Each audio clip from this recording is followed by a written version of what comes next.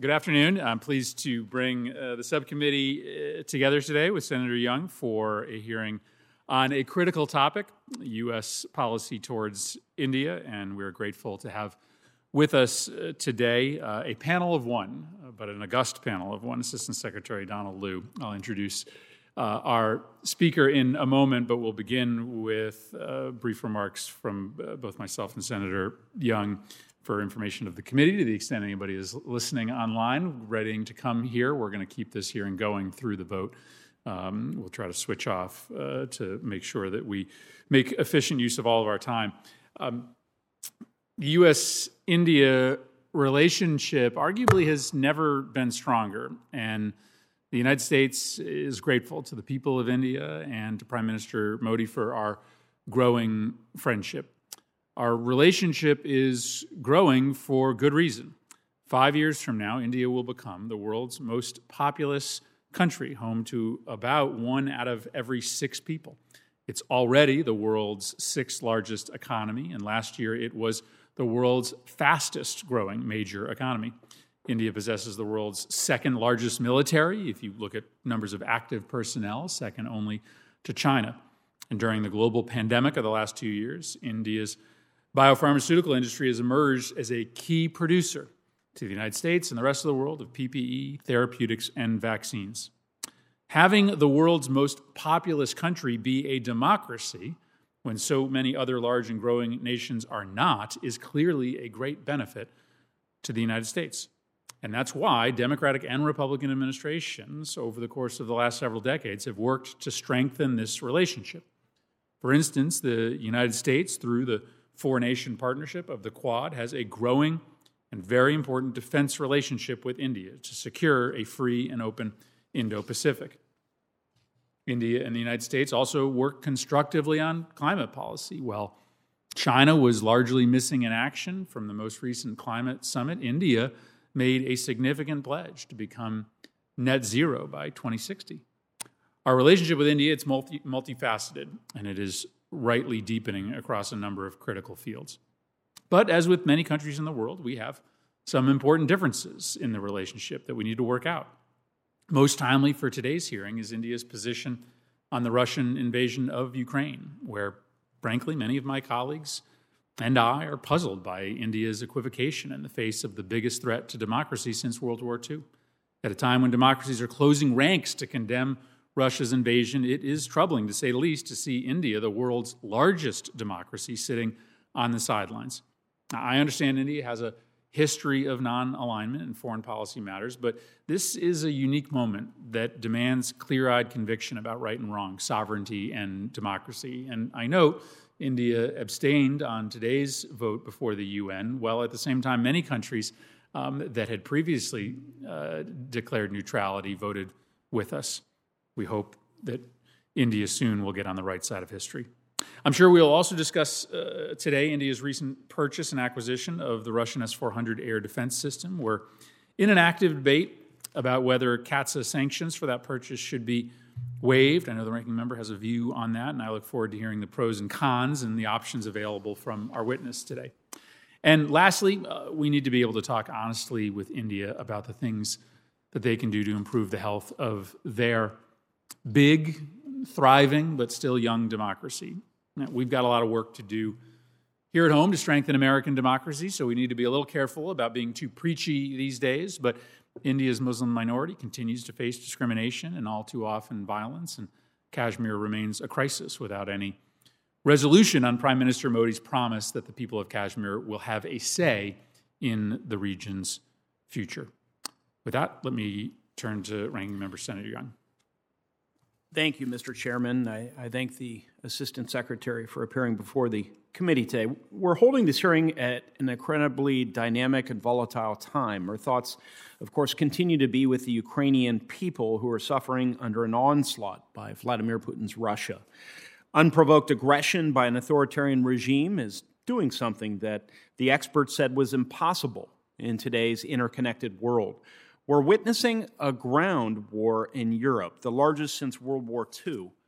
This sobering reality must serve as an immediate wake-up call to the United States and our allies around the globe. First, that we live in a world where authoritarians in Moscow and Beijing are willing to impose their will on others through force. And second, and more worrisome, is that both governments seem to only respond to strength and hard power. These dynamics bring along the risk of a catastrophic escalation that we have not seen since the Cold War. It's important to maintain this perspective as we approach today's hearing, examining the critical importance of the bilateral relationship between the United States and India. Now, many have said that our interconnected economies make wars of the past unthinkable in today's age. What we're witnessing in Europe challenges this assertion to its core. Sadly, we must recognize that this same reality is also true in Asia. India has been and remains on the front lines of Chinese aggression, with skirmishes breaking out on their northern border.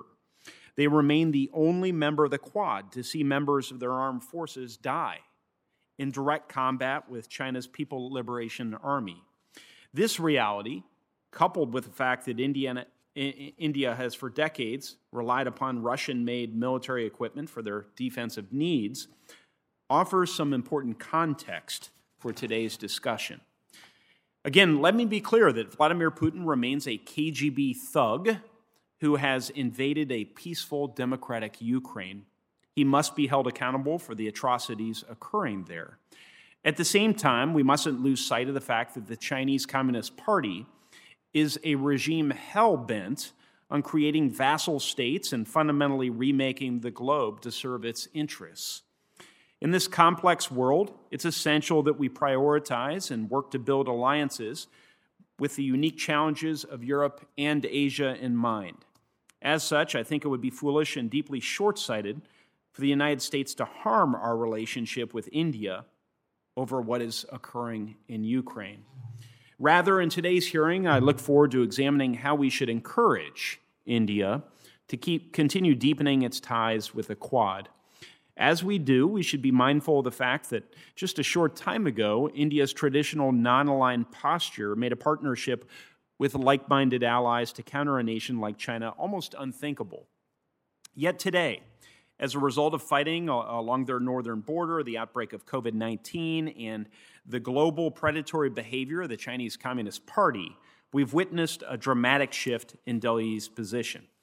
This is a welcome shift, and we must encourage our friends in India to continue their wariness of Beijing while partnering with like-minded allies in the U.S., Japan, Australia, and elsewhere.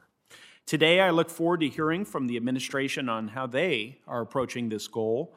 I look forward to exploring in what areas we can deepen our cooperation with India and addressing how we can strengthen cooperation with India through things like intel sharing, cooperative logistics, and cooperative defense planning.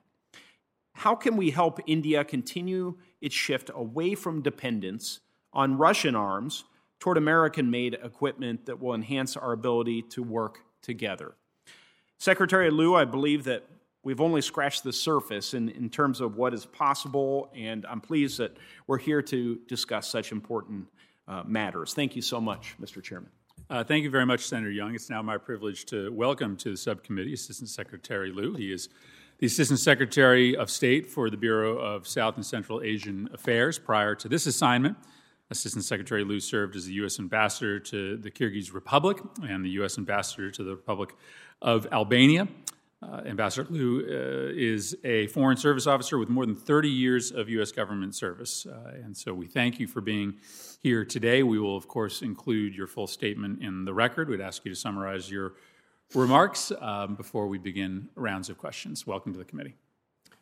Chairman Murphy, Ranking Member Young, our relationship with India is one of the defining partnerships that will determine the security of Asia, of the United States, and of the world. It's a relationship that we have to get right, and the only way we're going to get it right is if the administration is working with the Congress. If you will allow me, I would like to share today our thinking on India-China relations, the future of the Quad, cooperation on counterterrorism, defense sales, and human rights and religious freedom in India. Russia's invasion of Ukraine, of course, is foremost in all of our minds. the State Department continues to engage India closely to underscore the importance of a collective response in condemning Russia's invasion. Just as an increasingly provocative PRC is challenging the United States, it's also provoking India at every turn.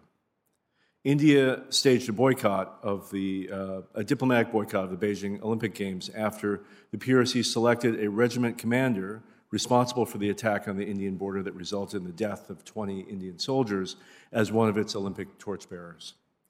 Beijing has also recently published new PRC maps reiterating claims to large swaths of territory in the Indian state of Arunachal Pradesh and renaming India's cities with Chinese names.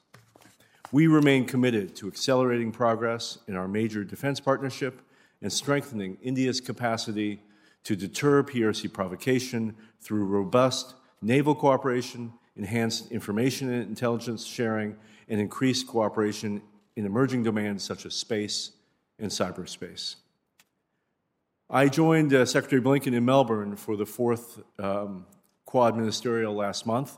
I was struck by how much the Quad is accomplishing and the determination of all four Quad partners to support a free and open Indo-Pacific. The Quad is making huge strides in achieving our goal of delivering 1 billion doses of COVID-19 vaccine to the world. The U.S. International Development Finance Corporation has provided $50 million in long-term financing to an Indian pharmaceutical company to develop manufacturing capacity to produce at least 1 billion doses of vaccine by the end of this year. The Quad is also working together on maritime cooperation and security. We're sharing data on maritime domain awareness, fighting illegal fishing together, and our four countries have conducted complex and large-scale naval exercises in our annual Malabar exercise. We also share concerns with India about terrorism. With the Taliban takeover in Afghanistan, both of our countries are concerned about the resurgence of terrorist groups operating there. We have worked to hold accountable terrorist groups responsible for the 2008 Mumbai terrorist attack that killed 166 people, including 6 Americans. Our cooperation over the past year has included meetings of the Counterterrorism Joint Working Group, the Quad Counterterrorism Tabletop Exercise, the Working Group on and working groups of the Homeland Security Dialogue. India is the world's second largest importer of defense technology. Over 22 years, U.S. defense sales to India have grown to over $20 billion, and India is considering purchasing an additional 6 P-8I maritime surveillance aircraft for $2.1 million. Since 2011, India has reduced its arms imports from Russia by 53% and increased its defense purchases from the United States and other partners, as well as increasing its own domestic production capability. India continues to report infiltration by militants into Jammu and Kashmir, although rates of infiltration have reduced markedly over the past 2 years. Since the 2019 Pulwama attack, which killed 40 Indian soldiers, and under pressure from the international community, Pakistan has taken positive steps to address cross-border terrorism. And we continue to encourage Pakistan to prosecute terrorist leaders and dismantle all terrorist groups. As the world's largest democracy, India has a vibrant civil society, a free media, and an independent judicial system. However, we are concerned about human rights challenges, including the lack of state assembly elections in Jammu and Kashmir and reports of ongoing human rights abuses. Similarly, across the country, we are closely monitoring reports of discrimination against Muslim communities and other religious minority groups, as well as limits on free speech and NGOs. It is critical that India's partners speak up when we witness troubling events, but that we also support India's democratic institutions, which are the country's key defense against the erosion of human rights. In conclusion, we see growing strategic convergence between the United States and India. I look forward to working with the Congress to push forward this indispensable relationship between our two great nations. Thank you. Thank you very much, Mr. Secretary. Thank you for your testimony and for your service. I'll begin a round of 5-minute questions. And let me start on this question of India's dependence on Russian military equipment. This is a legacy dependence, right? It predates a decision to integrate more fully with the United States and our military. But the reality is you still have the majority of its Air Force, submarines, its main battle tank force using Russian equipment. So let me just ask a simple question. What limits does that reality impose on our security cooperation with India? Senator, I thank you for that important question. It's a question that we're looking at very closely as the administration is looking at the broader question of whether to apply sanctions under CAATSA or to waive those sanctions. It is critical that with any partner that the United States is able to assure itself that any defense technology that we share is sufficiently protected. And so we are in the process of trying to understand whether defense technology that we are sharing with India today can be adequately safeguarded given India's historical relationship with Russia and its defense sales. I have been working on India for almost 3 decades. 3 decades ago, we could not have imagined selling anything to India on the defense side. The amount and the sophistication of what today we are transferring to India is staggering. I mentioned the P-8I maritime surveillance aircraft. India is the first foreign partner to get that capability. And that capability will allow them to patrol the Indian Ocean and also to secure their land borders to make sure that they understand threats that are coming from Chinese opponents coming by land, but also Chinese submarines in the Indian Ocean. It's critical not only for India's security, I would argue it's critical for American security. I am of the belief that for every bullet, every radar, every fighter plane that we sell to India, that's one piece of defense equipment that we will not have to field ourselves in Asia. Thank you. I think the integration of Indian security interests and U.S. security interests to the extent they now overlap in greater measure is one of the most important developments for U.S. security in the last 2 decades. At the same time, we have to have eyes wide open that, well, much of this dependence comes from prior commitments. Even since CAATSA has been passed, India has made decisions, in particular with the S-400, to continue to move forward on integration with Russian partners. Maybe in the wake of the invasion of Ukraine, that may change. I found your comments on a reduction in terrorist transit across the border over the last 2 years as encouraging. And I wanted to ask you to maybe go a little bit deeper with respect to the threats from these militant groups, whether it be LET or JEM, coming out of Afghanistan. What does the Taliban takeover of Afghanistan mean for India and India's security? And what's India's thought process around, it had a presence in Afghanistan. Even though India is a developing nation, it was contributing to the redevelopment of Afghanistan. How do our interests in Afghanistan overlap right now with Indian interests? We're obviously struggling with this question of what to do with the Taliban, what to do with the humanitarian crisis, how to continue to track terrorist groups there. What's the potential overlap? Thank you. I see tremendous convergence in our interests with respect to Afghanistan. As you mentioned, India has, for 20 years, been a key player there, invested heavily in society. As you may have seen, they've recently sent 50,000 metric tons of wheat as humanitarian assistance, just at the same time that the EU and the United States and many other countries are stepping up to prevent a collapse of the economy and humanitarian crisis in Afghanistan. But the place that we share the most common interest is this question of the possibility that there could be emerging terrorist threats coming from Afghan territory.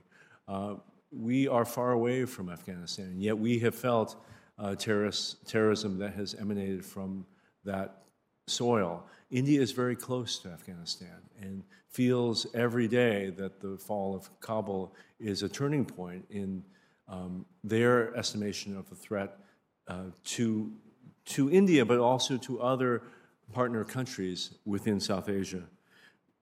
On the subject you raised of Lashkar-e-Taiba and Jaish-e-Mohammed, we remain concerned that these organizations are present in Pakistan. As a result of work that we have done with Pakistan, other partners have done with Pakistan, the Financial Action Task Force has done with Pakistan, we have seen real progress forward in prosecution of leaders of these groups, dismantling of some of these groups, but as you point out, these groups still remain, and we are working with Pakistan to encourage them to fully dismantle and to prosecute members of these terrorist organizations. Great. We've got plenty of other questions. I'll save them for a second round. Turn it over to Senator Young. Assistant Secretary, each of us has spent a little bit of time discussing the Russian-Indian defense partnership. I know successive Indian governments have valued Russian-produced weapon systems. India continues to have all manner of Russian legacy systems, and as they acquire new weapons, they can't immediately sever their current their weapon supply from what are operable systems, interoperable systems. So it's going to take some time to wean themselves off of the Russian defense industrial sector. But can you help me contextualize? Can you put a little meat on the bones of that defense relationship between India and Russia and explain from the Indian standpoint why that relationship is so important to the government and their people? Interesting question. I certainly think India is able to articulate its own relationship with Russia far better than I could. As an American diplomat who spent many years in India, I would say that that is a relationship of the Cold War, just as our very deep relationship and alliance with Pakistan was so critical during the Cold War years. And yet, as we emerged from the Cold War 30 years ago, a new India emerged, a new Pakistan emerged, a new Russia has been created. Yes, it's true that much of India's land-based forces, some of its navy, a few of its aircraft are either of Soviet origin or now of Russian origin. But I would argue of the major defense systems acquired over the past decade, the majority of the major defense systems have been American, European, Israeli. They've come from a diversity of countries. So let me pick up on that Please. thread. I asked the original question out of what H.R. McMaster calls strategic empathy, trying to understand your allies, your adversaries, and everyone in between, as opposed to what we occasionally engage in, which is strategic narcissism, trying to impose our vision of the world on other countries and leaders. So given the predicate you've laid, what are the Biden administration's priorities for further advancing the position of the U.S. and our allies as alternative suppliers to India's future defense needs?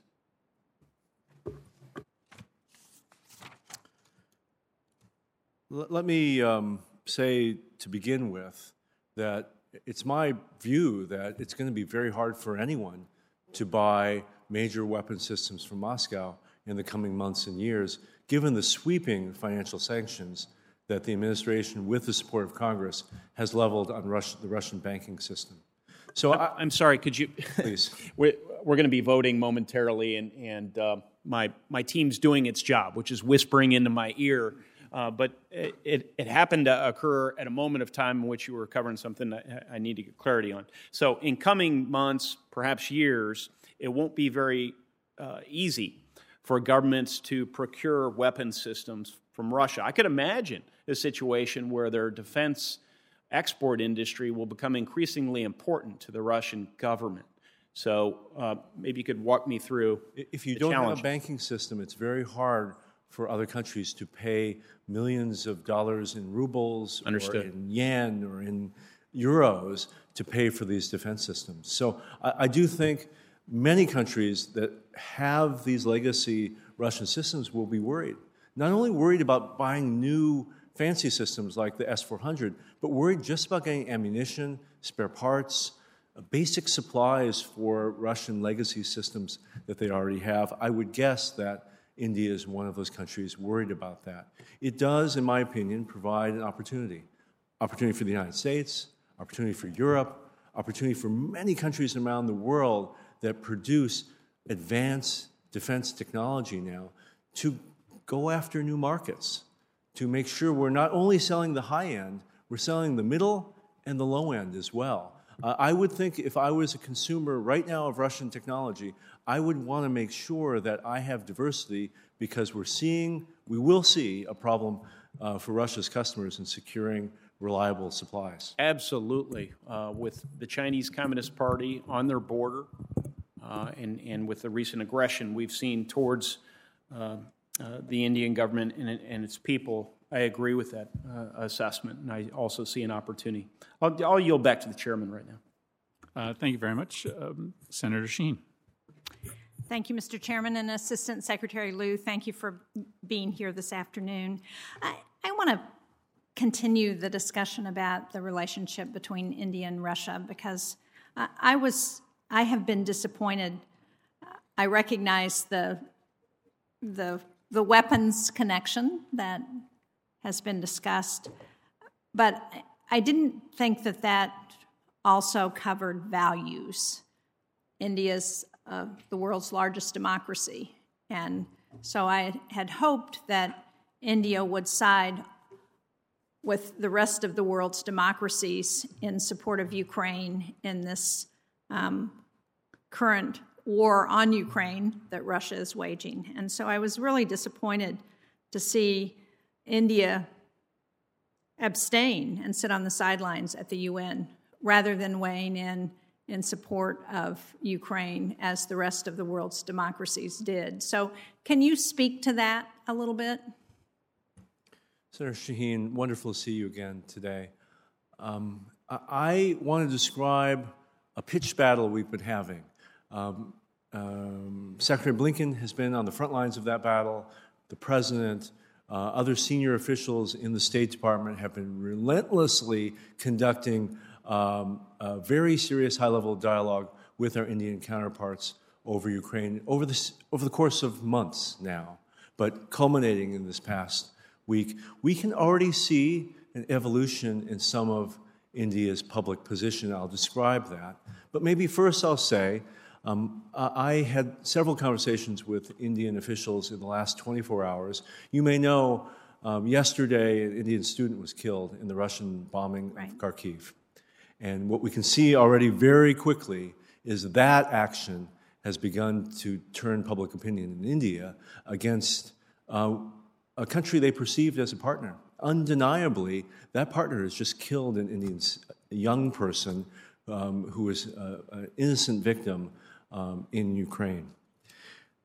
Let me say that all of us have been working to urge India to take a clear position, a position opposed to Russia's actions.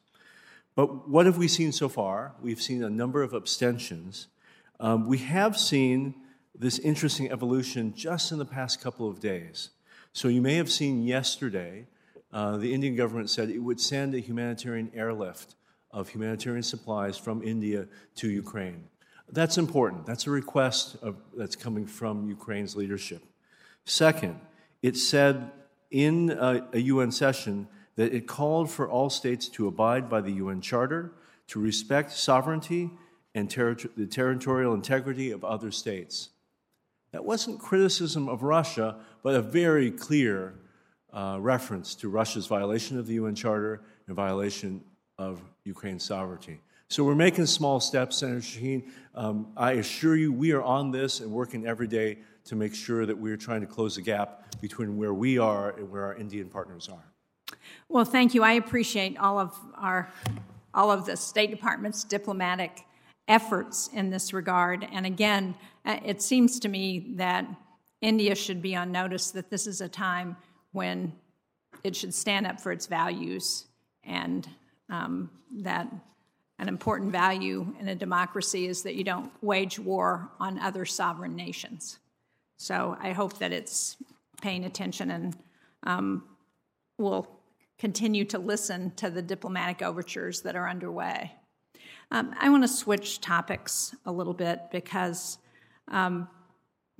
one of the concerns that has come to the fore in India in the last several years has been the plight of women. And I wonder if you could talk a little bit about how you and USAID are working to address the rights of women in India and also to improve access to family planning, which is a concern in a country which has been a concern in India. Senator Shaheen, I last worked in India about a decade ago, and during that assignment, there was this terrible case of rape and murder that you may remember. This young student, she was a physiotherapy student, boarded a bus in New Delhi, and she was then raped and assaulted and died of her injuries a few days later. Yes, I remember that. In the press, they called her Nirbhaya. It is an Indian word, a Hindi word for fearless one, but it galvanized the whole country to recognize that its laws were weak and that its enforcement of those laws were even weaker on questions of gender-based violence. I saw 100,000 people, men, women, young people, old people, pour into the streets of New Delhi and demand that their government make change. The laws were passed within a week. It is, to me, a sign that democracy really works in India, that the people have a voice, and that people won't put up with this sort of violation of rights. I had a chance to meet with the family of that young woman. Secretary of State at the time awarded her posthumously the International Woman of Courage Award, and we had the opportunity to present it to her. This issue of gender-based violence is very close to my heart and the heart of my family. We're doing a couple of important things right now in Mission India. One is that we have dedicated programs to advance women's safety and empowerment, and those include law enforcement programming and broader public outreach to counter gender-based violence. But one of the new exciting things that Samantha Power announced when she visited India earlier at the end of last year was a public-private partnership between USAID, the State Department, the Indian private sector, academia, and civil society that is called the U.S.-India Alliance for Women's Economic Empowerment. I was just out in Silicon Valley meeting with business leaders to talk about how they can get involved. The goal of this is to figure out how we catalyze our civil society, their civil society, all of our governmental efforts to support the rise of women in India. So many new businesses are women-owned businesses, and yet they lack the resources, the financing, the mentorship that their male counterparts have. One of the goals of this alliance is to mentor 1 million Indian women. We've got a commitment for 100,000 at this point, and we're moving very quickly towards 1 million. Thank you. Thank you. Can I just do a follow-up, Mr. Chairman? I appreciate that, and I was heartened to see the reaction among the Indian people to that horrific and tragic killing. I want to just follow up on the family planning aspect of that question, because India has a long history of family planning programming, but it's struggled to make modern contraception available countrywide to families. So can you talk about whether we're doing anything in that sphere to help support their efforts? Senator, my experience with that issue goes back a decade. So What I want to do, if you'll allow me, is to make sure I have the most up-to-date information, so I'm giving you the straight facts and not a story from 10 years ago. So if I can take that as a taken question, we will get you a clear and precise picture of what we're doing in family planning. Thank you. I'd appreciate it. Senator Cruz. Thank you, Mr. Chairman. Mr. Liu, welcome. India and America, I believe, are natural friends and natural allies. India is the world's largest democracy. We share values. Under President Trump, our countries moved together significantly. We saw a significant closening of the relations between the two countries. I traveled to India in 2019. I had the privilege of welcoming Prime Minister Modi to Texas, to my hometown of Houston, when he came to the United States. In the past year, under the Biden administration, relations with India have worsened significantly, as was manifested, among other things, in their latest abstention at the United Nations on the issue of Russia and Ukraine. Assistant Secretary Liu, why is that? What mistakes has the Biden administration made to cause the relationship between our nation and the nation of India to deteriorate over the last 14 months? Thank you, Senator Cruz. I will acknowledge that India and the United States have not voted the same at the United Nations over this past week. I assure you that we continue to have an important dialogue with India at the highest levels to try to narrow that gap and to help India to see the importance that we place on a coordinated message to Moscow. Let me say, though, that in our outreach to India, we have not failed to try to leverage India's relationship with Russia to try to call for a Russian withdrawal and a ceasefire. That in the days immediately following the Russian invasion, we have been in touch with Indian leaders, and Prime Minister Modi called both President Putin and President Zelensky to call for an end to the fighting. In addition, we are asking for India to do more. And as I mentioned... Well, Mr. Liu, the problem is I recognize you're asking them to do more, but the relationship keeps getting worse. And one of the aspects that has driven that, India is a critical part of the security architecture that coalesced during the Trump administration against China. Countering China's aggressive behavior requires viable partners in Asia and beyond, and the U.S.-India relationship is a cornerstone of our multilateral efforts.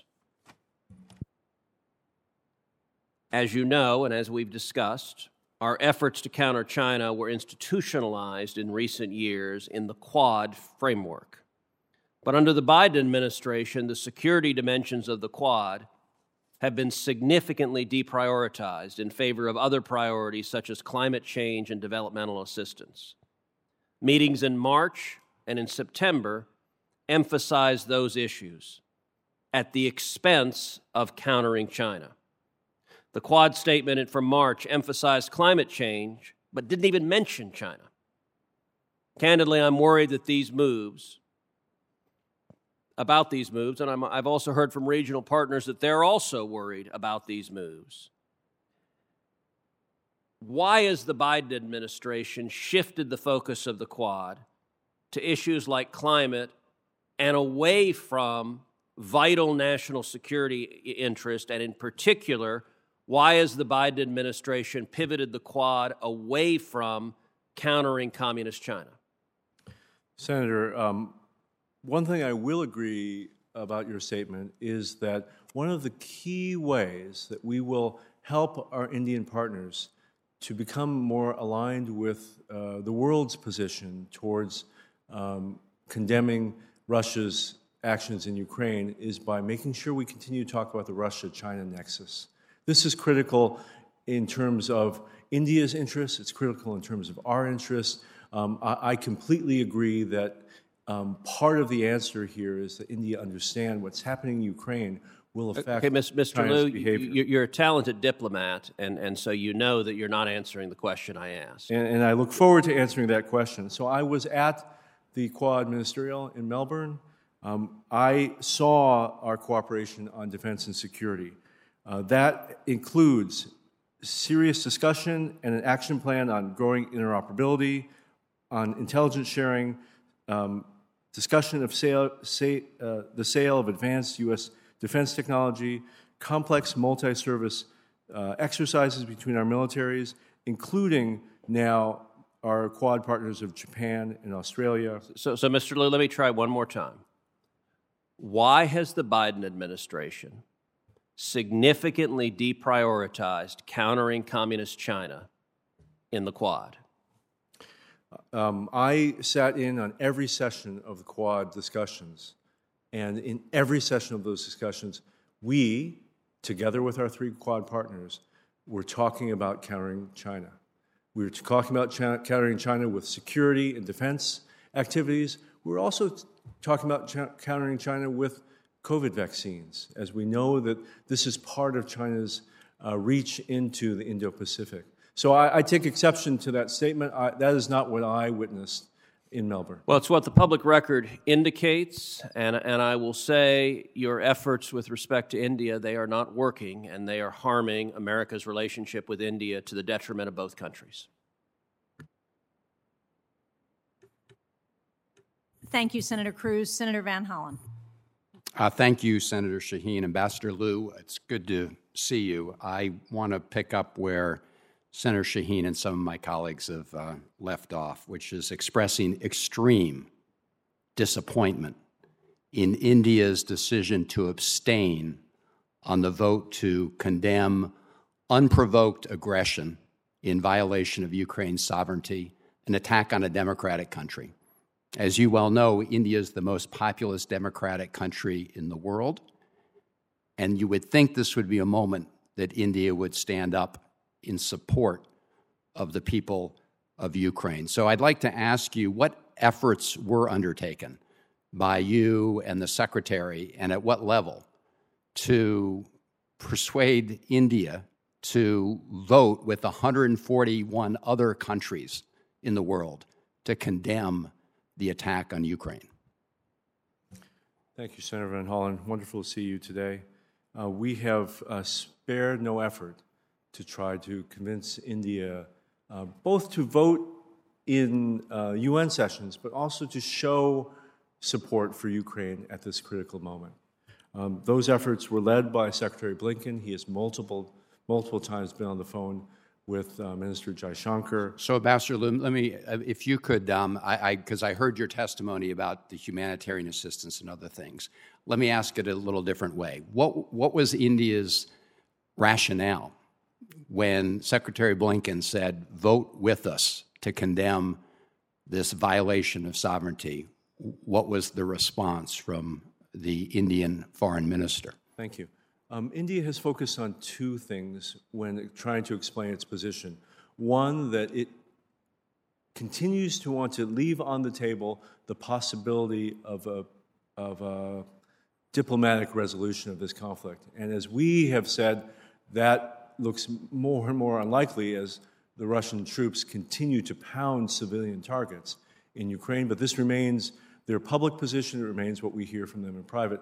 The second thing that they emphasize is that India has 18,000 students still in Ukraine, and they are trying to work with both the government of Ukraine and with the government of Russia to safeguard those Well, students. I would think if they were concerned about their students, as we're concerned about our students, that all the more reason to vote to condemn unprovoked aggression. Now, let me ask you about the CAATSA sanctions, because I'm one of those who was very open to the idea that we might want to consider a waiver for India to the CAATSA sanctions. I thought there were good arguments. I think it's clear that CAATSA covers the India's planned purchase of S-400. So then the question was going to be whether or not a waiver is granted. Will this vote by India in any way impact the administration's consideration of whether or not India should be covered by CAATSA? Senator, maybe I could just restate, I think it's going to be very hard for any country on the globe to buy major weapon systems from India because of the sweeping sanctions now placed on Russian banks. What we've seen from India in just the last few weeks is the cancellation of MiG-29 orders, Russian helicopter orders, and anti-tank weapon orders. I can assure you that the administration will follow the CAATSA law and fully implement that law, and will consult with the Congress as we move forward with any of the decisions. But will this be a look, you just had Russia obviously invading Ukraine, and these are S-400s, a major air defense system. Will this be a factor in the administration's consideration of whether or not to waive CAATSA? What, unfortunately, I am not able to say is to prejudge the decisions of the President or the Secretary on the waiver issue or on the sanction issue, or whether Russia's invasion of Ukraine will bear on that decision. What I can say is that India is a really important security partner of ours now. Yeah. And that we value moving forward in that partnership. And I hope that part of what happens with the extreme criticism that Russia has faced is that India will find it's now time to further distance itself. Right. Well, Mr. Ambassador, evolution, which is the phrase you use for India's sort of progression on this issue, moves very slowly. In my final seconds here, if I could ask you, there are two other countries in your jurisdiction under South Asia. Obviously, you have the stands as well, Pakistan and Sri Lanka, that also voted to abstain from this vote. Can you talk briefly about your disappointment in those decisions and what efforts were made with respect to those countries? I was on the phone at 6 o'clock last night speaking to the Sri Lankan ambassador here. My colleague in the Bureau was on the phone with the Indian DCM. We have worked very hard, with the Pakistani DCM, to try to convince them to vote in favor of this resolution. It is disappointing how many countries have abstained. I would also look to how many countries Can I just ask, favor. Mr. Ambassador, did anybody in the administration pick up the phone and call the Pakistani foreign minister or the prime minister of Pakistan? And No, as you know, our chargé has met recently with the Pakistani foreign minister, but on this topic, on this topic. On votes in the UN, on the Ukraine vote? On Ukraine votes, not specific to the UN General Assembly vote. But as you may know, Prime Minister Khan has recently visited Moscow, and so I think we're trying to figure out how to engage specifically with the Prime Minister following that decision. Well, as you know, there was a meeting in Delhi with the Russians as well. The point is, we need a strong, concerted effort with respect to all of these countries, Pakistan, Sri Lanka, and India. I understand that you made some efforts. Thank you. Thank you, Mr. Chairman. Senator Hagerty. Thank you, Mr. Chairman. Ambassador Liu, it's good to be with you today. I'd like to talk with you first about Taiwan, if I might. In the Quad Leaders' joint statement from back in March of 2021, they talked about a shared vision based on rule of law, democratic values, respect for territorial integrity of states. And while they didn't mention Taiwan specifically, I've got to believe that Taiwan's security would remain crucial to the perspective of all of the Quad members. And as a member of the Quad, I think India can play a very important and critical role in Taiwan's security, particularly on the economic dimension. And India and Taiwan have actually started discussions to create a semiconductor manufacturing hub. This is designed to meet growing demand in India. I think it has a great opportunity to deepen economic ties, and I think that the United States should be supportive of cooperation between our allies like India and Taiwan. And I was hoping that you might give me an update on the latest with respect to India's engagements on economic ties with Taiwan, if you might. Thank you, Senator. This was indeed discussed during the Quad meetings in Australia. We are very focused on critical supplies like semiconductors and looking for ways that we can partner not only between the 4 Quad countries, but we can have partnerships beyond the Quad to other key partners When we think of semiconductors, we absolutely think of Taiwan, we think of Singapore, South Korea. There are natural partnerships to be had there. India has, at the level of Prime Minister, signaled a desire to be a powerhouse in semiconductors for the same reason that Taiwan is able to produce these very sophisticated pieces of equipment. India has those same attributes, a very talented workforce, highly educated. India graduates 1 million engineers every year. We graduate 70,000. India has relatively low labor costs. All these things suggest India could be successful in this. I have also seen that India is exploring closer relationships with Taiwan. As you know, India is a naval power. It has one of the longest coastlines of any country in the world. They have historically a very powerful navy. We have seen the Indian Navy sail into the Taiwan Straits. I think that's symbolically very important at a time when we all are looking to provide reassurance to Taiwan about their security. I couldn't agree more. Freedom of navigation is critical to the region. India can play an important role there. And I appreciate everything that you can do, you are doing, and that you will continue to do to help facilitate deeper economic ties. I'd like to stay on Taiwan but turn to a different perspective now, and that has to do with China. I'm certain that China is watching very closely what's happening in Ukraine right now. I'm sure they're watching with an eye toward what that might mean for their intentions with respect to Taiwan. I fear that Xi Jinping may be drawing all the wrong lessons from what he's seeing take place there. And I think it's absolutely critical that we work with our Quad partners to deter China and to prevent them from any adverse undertaking toward Taiwan.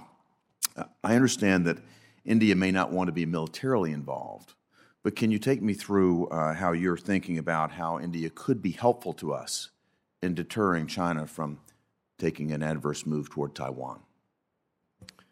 Well, maybe I'll start with what we're doing to support India at the line of actual control, and then move to what the Quad is doing to support countries throughout the Indo-Pacific, but including Taiwan.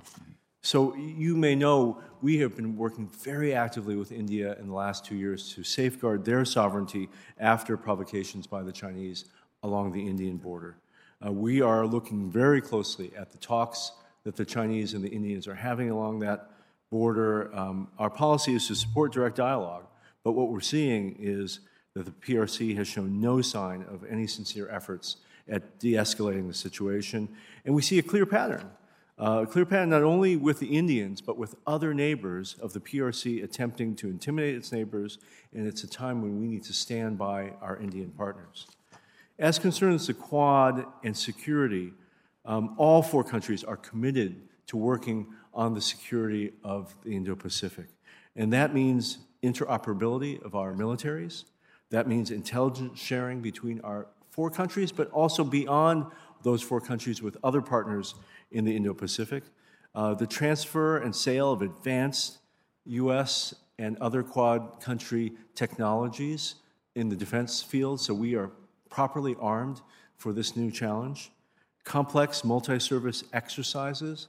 Tiger Triumph is an exercise we do every year with India that has some of our most elite forces working with Indian forces. And the Malabar exercises have not only the United States and India, it now has Japan and Australia participating annually in a major naval exercise that must have the Chinese going crazy. And I believe we're going to see more of that going forward, particularly with what's happening with Ukraine. I can only encourage you to keep that up. I've had the benefit of witnessing the Yamasakura exercises year over year. I've seen the increased competence that delivers. I think we should continue joint exercises. I would encourage you to do everything you can to continue to streamline the FMS, the Foreign Military Sales process, so that we can become more interoperable. We will do everything we can here to help in that process, but it's a big process. It's far too big from my perspective in terms of the number of bureaucratic entities that touch the FMS process, but it's critical, particularly given the speed and rate of technology development right now, that we figure out how to compress the time and speed that up.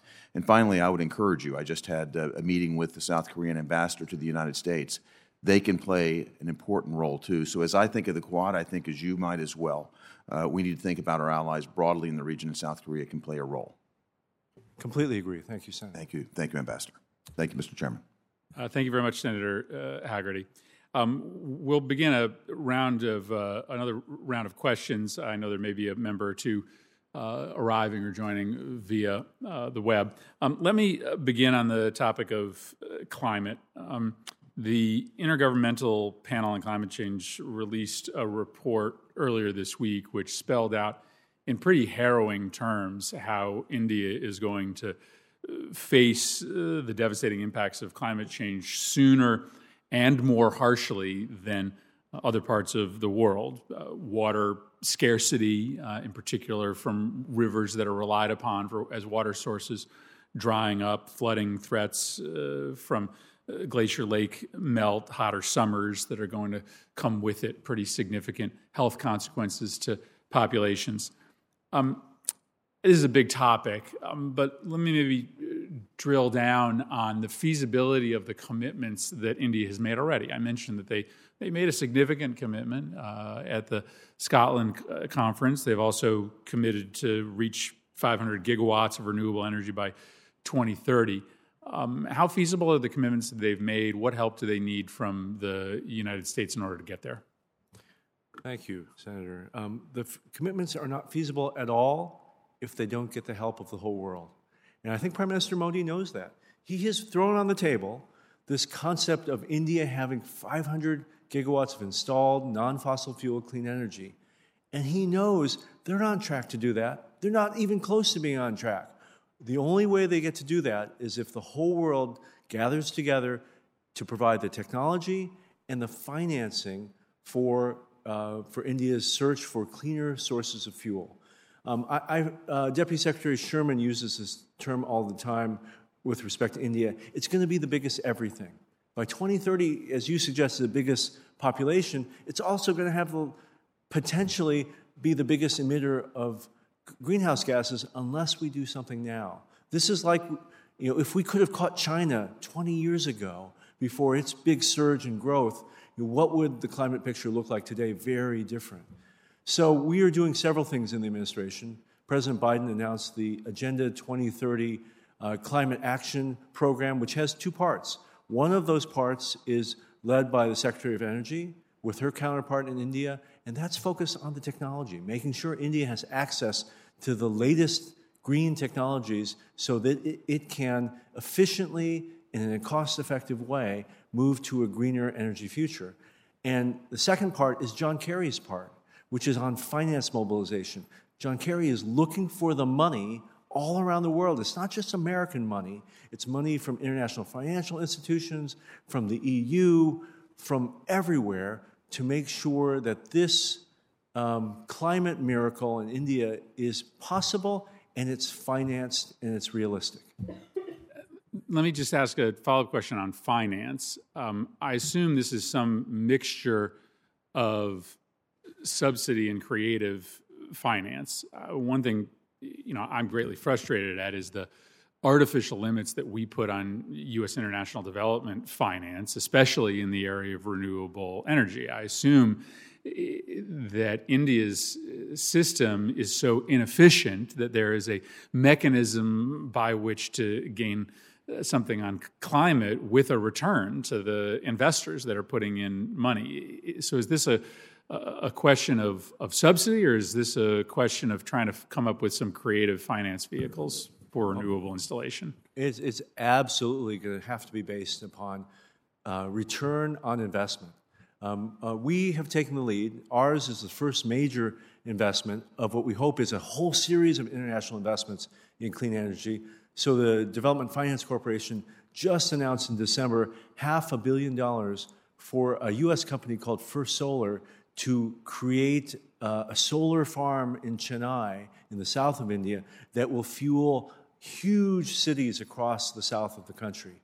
It'll be the biggest solar farm you've ever seen, and it's going to make money. We know that right now. We've looked at the books. We looked at the business plan. DFC will get its money back with interest. And that's how we're going to have to do this. No one's asking for handouts from the world. We're asking banks to provide money that will be returned with returns on investment, because we can see that's possible given the tremendous demand for energy in India. And there's obviously a tremendous a possibility for the expansion of manufacturing and assembly in India of renewable technology. China saw this train coming and made the investment early on. India is playing catch-up, but it's certainly a win-win for India in the long run to be able to reduce their emissions while also making a lot of this domestically. Let me quickly turn to some domestic political topics. As I mentioned, we've got to be honest about our points of disagreement. There was a report recently that Prime Minister Modi used this NSO spyware to target a range of his political opponents and perceived critics, including his top rival, Rahul Gandhi.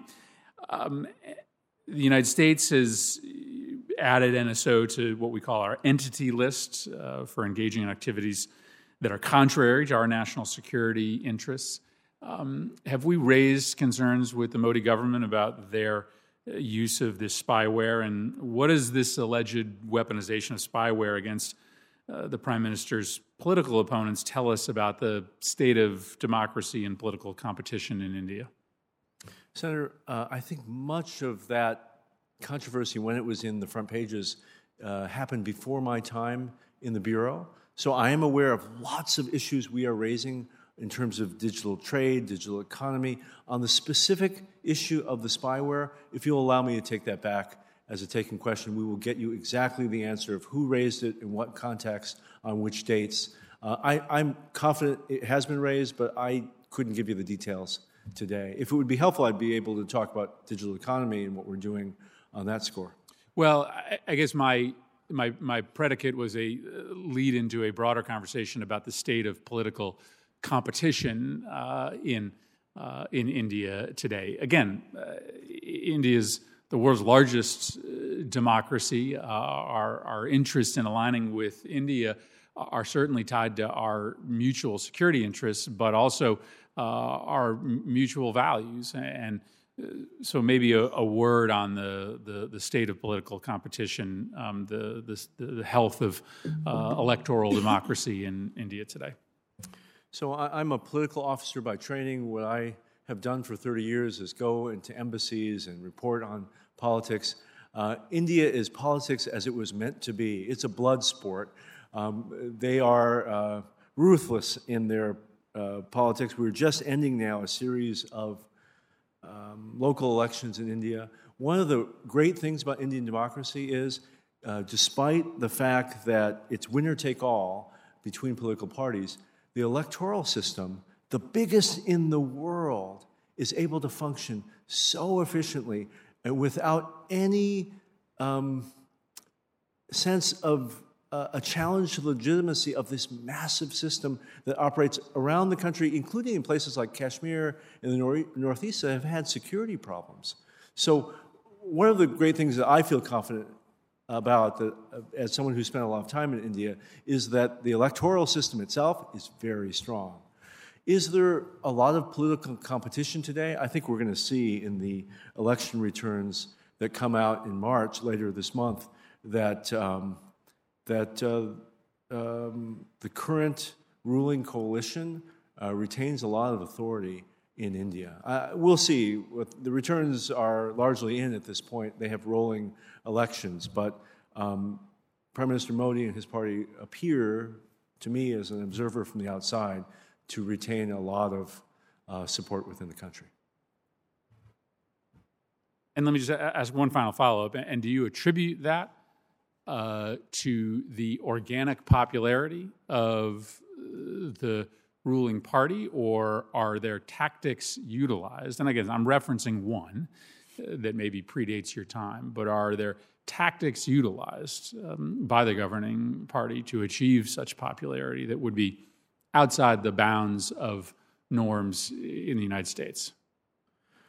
I have served overseas for almost 30 years. I have seen some terrible elections in parts of the globe. I've never seen that in India, honestly. I haven't seen the kind of dirty tricks and the stealing of elections and the use of anti-democratic tools that I have seen in many, many places that I have served. It doesn't mean they don't exist. Maybe they're just better at hiding them. But I don't see that. What I see today, having lived in India under Congress Party rule, under BJP rule, is today I think the Congress Party is really trying to find its identity again. I think it's searching for its appropriate leaders and its message to the Indian public, and I think until the Congress Party is able to do that, it's going to be very hard for the opposition to coalesce and to reform. Senator Young. Assistant Secretary, is you discuss all the reasons why we might believe that India will come to play an increasingly important global role in the 21st century, from the many highly educated graduates of top STEM programs to its massive and growing population to its strategic location. I become hopeful about the possibilities that might exist as we partner increasingly with the Indian people. I think about the Quad and how it might potentially become a venue for partnering in some areas that have not historically been areas of partnership between the United States and India. Broaden, expanded defense partnerships, intel sharing, logistical cooperation. I think about our joint efforts to police the waters and prevent illegal fishing. And if time permits, I'd like to get into some of that. But much of today has understandably and rightly been focused on this here and now situation. The Indian government, its response or lack thereof to Vladimir Putin's invasion of Ukraine. And I'm still trying to disentangle a number of different factors that might be responsible for India's seemingly weak reaction. I think by most accounts a fairly weak reaction. I'm trying to be empathetic. Is it institutional stasis? So do we have either a structure or culture of government challenge in getting government to be responsive? Are there particular bureaucrats or government officials who personally are resisting any sort of change? Is there an ideological resistance to change? Maybe the years of being in a non-aligned power can be cited, and perhaps after a period of time that's become a tradition, not critically reviewed during moments of crisis. Is it an issue of self-interest?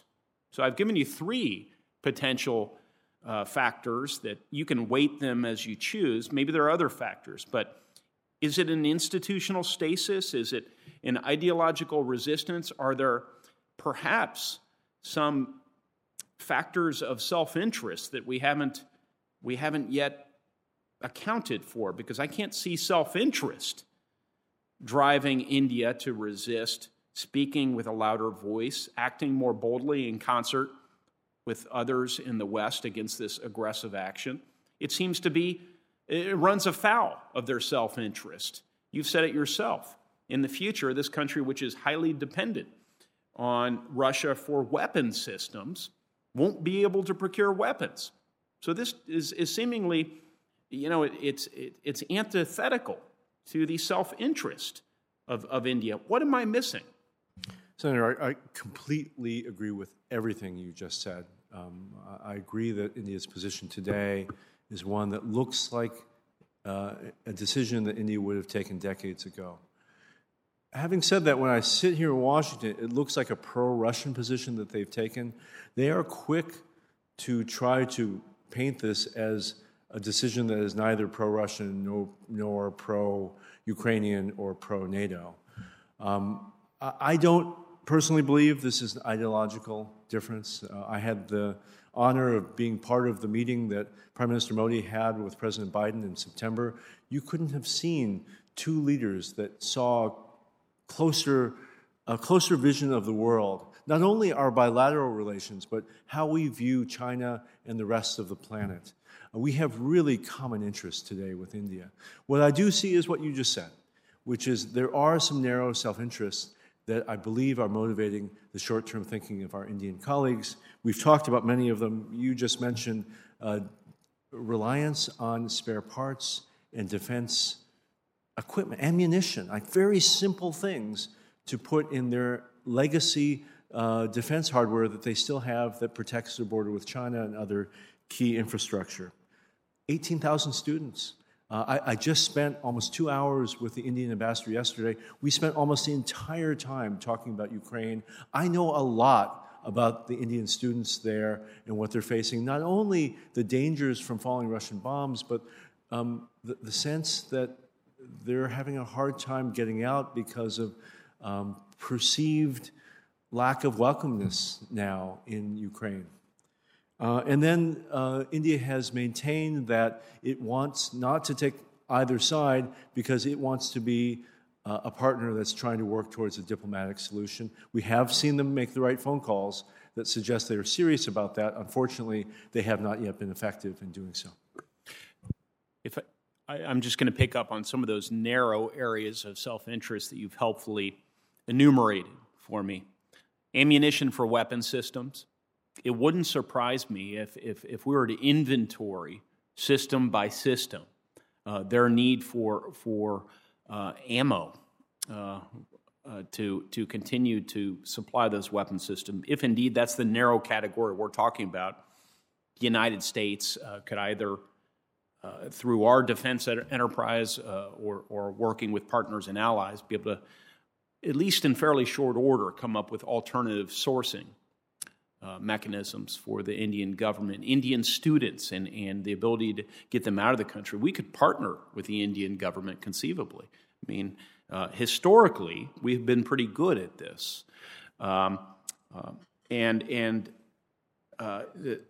You know, each of these other areas, it seems like we could work together with their government. So maybe you've just inadvertently or intentionally publicly articulated some of the areas that they perceive to be in their short-term self-interest that we could mitigate any risk they might be feeling. The last one you mentioned was, and I'll say it less delicately than you have, sir.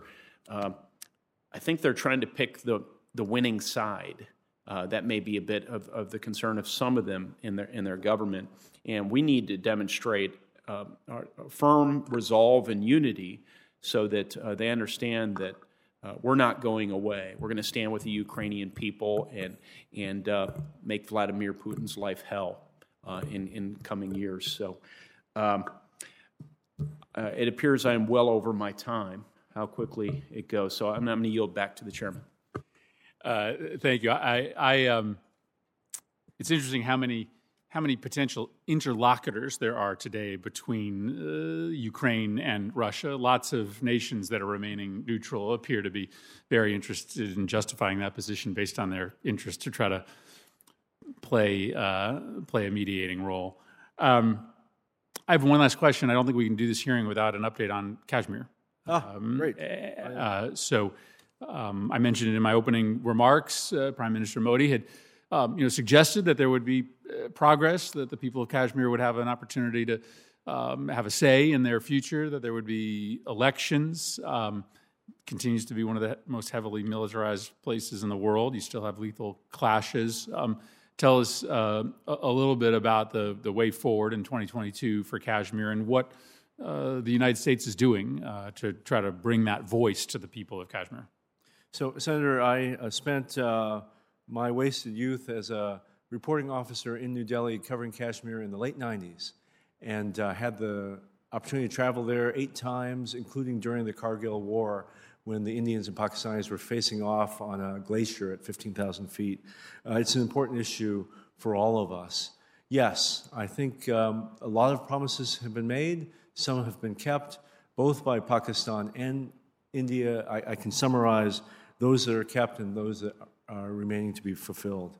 We do see the Indian government taking some steps to restore normalcy. Prime Minister had outreach to a range of Kashmiri Indian politicians in June. We saw visits by cabinet ministers to Kashmir in September, and during that same time we saw the restoration of 4G connections for cell phones, which is the way most people get their information in the Kashmir Valley. We are keeping a close eye on the security situation, including terrorist threats. What I can tell you is cross-border insurgency has really gone down over 2 years. And I have been in meetings with General Bajwa in Pakistan in which they have taken credit for closing off that border for militant groups. Those militant groups themselves, as you suggest, haven't gone away entirely, but they have sealed the border in a way we haven't seen before. And I think that's a positive thing, and I think that's partly a reflection of encouragement by FATF, encouragement by Washington and other partners of Pakistan. But just to go back to the human rights situation, we see troubling remaining work.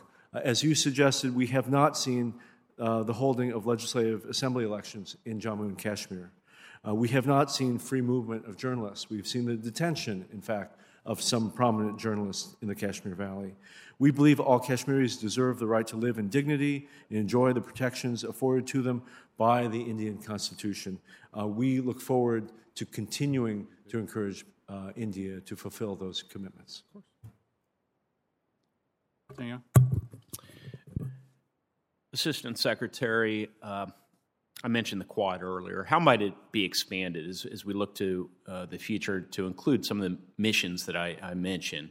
Defense, intel, logistical cooperation. How might we expand our cooperation on those fronts so that the Quad doesn't lose its ability to remain nimble? That's one of the advantages of the Quad as opposed to a formal defense alliance. But it will still meet the many needs of members and non-members moving forward. I would argue that we are working in each of those areas right now, though we may not be publicly working in those areas. Certainly in logistics, we are very explicitly working on supply chain issues in all of our countries and throughout Asia with partners. In terms of defense, we are working to coordinate the actions of our navies on the high seas, both in the Quad and parallel to the Quad, meaning the four countries not with the Quad hats on, but working together. So that's happening, whatever you call it, we're doing that today. On the intelligence, on the sharing of information side, every day we're finding new ways to share critical security information with each other. But I think one of the things to look for in the years ahead is how will the Quad grow? Not maybe grow into 5 or 6 or 7 members, but how will we then rope in Taiwan, that was discussed earlier today by Senator Hagerty? How will we rope in Singapore? How will we rope in North Korea? Yes, how? So the idea currently on the table from the United States is that we have a series of working groups. So you have the ministerial level, you have the presidential, prime ministerial level, but then each of them have working groups. It's a blinding amount of work for all of us. I think we're up to 20 different groups that are meeting constantly. The idea is to work in those partners at the working group level. And maybe one day there'll be an appetite to increase the number of actual Quad members, but we can already see that it makes sense. If we're talking about supply lines, it's not just the 4 of us, but it should be 6 or 8 or 12 of us in Asia working on supply lines. We're working on cyberspace. You know, there are key cyber actors in Asia that are not in the Quad. We should get those folks knitted up with the working group. And we've seen real interest by South Korea, by Taiwan, by Singapore to be part of those groups. Well, this is fantastic. So is it the intention of the working groups to be, always updating their work within the working groups?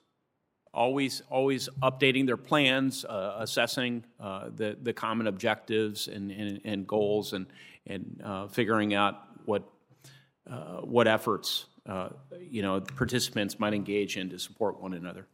Correct. So the ministerial level meets twice a year, the leaders level meets once a year, but the groups are meeting constantly. You know, they should be meeting 3 or 4 times between ministerial level activities. They should define an agenda. They need to report out at the ministers' meetings what they accomplished. All of that is happening. So who are the U.S.'s representatives in those meetings? It depends on the topic. So, for example, if it has something to do with supply lines, it's the Commerce Department, it's USTR, it's the State Department, it's NSC. These are all interagency representatives. And related to that initiative, is the Biden administration, perhaps through the working groups, working to empower and encourage India and other Quad members to serve as a more active enforcer of maritime security in the Indian Ocean? Is that also occurring through the working group mechanism? I would say the opposite. I think India is asserting its leadership in the Indian Ocean on the high seas. It wants more technology to be able to do this job better, to find and track Chinese submarines, to look for Chinese illegal fishing vessels. It's very much not us convincing India. India wants that role. So they have every incentive to do so. Have they either needed to or found benefit from working with our INL Bureau on this mission, perhaps in coordination with other relevant agencies like our Coast Guard? Absolutely. We are seeing new transit routes of narcotics in the Indian Ocean as a result of the fall of Afghanistan to the Taliban.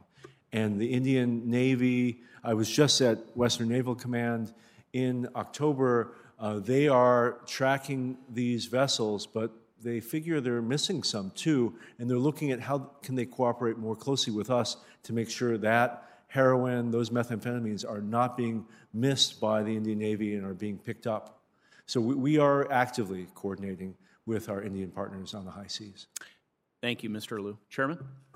I guess if the Big Ten can have 14 members, then the Quad can have 5 or 6. That's right. That's the reason. Assistant Secretary Liu, thank you very much for your testimony today. By the fairly robust attendance at the subcommittee from members on both sides of the aisle, you can see how interested this committee is in the growing relationship between the United States and India, and we thank you for your great work. Members are going to be allowed to submit questions for the record until the close of business on Friday, and thanks to the subcommittee, this hearing is now adjourned.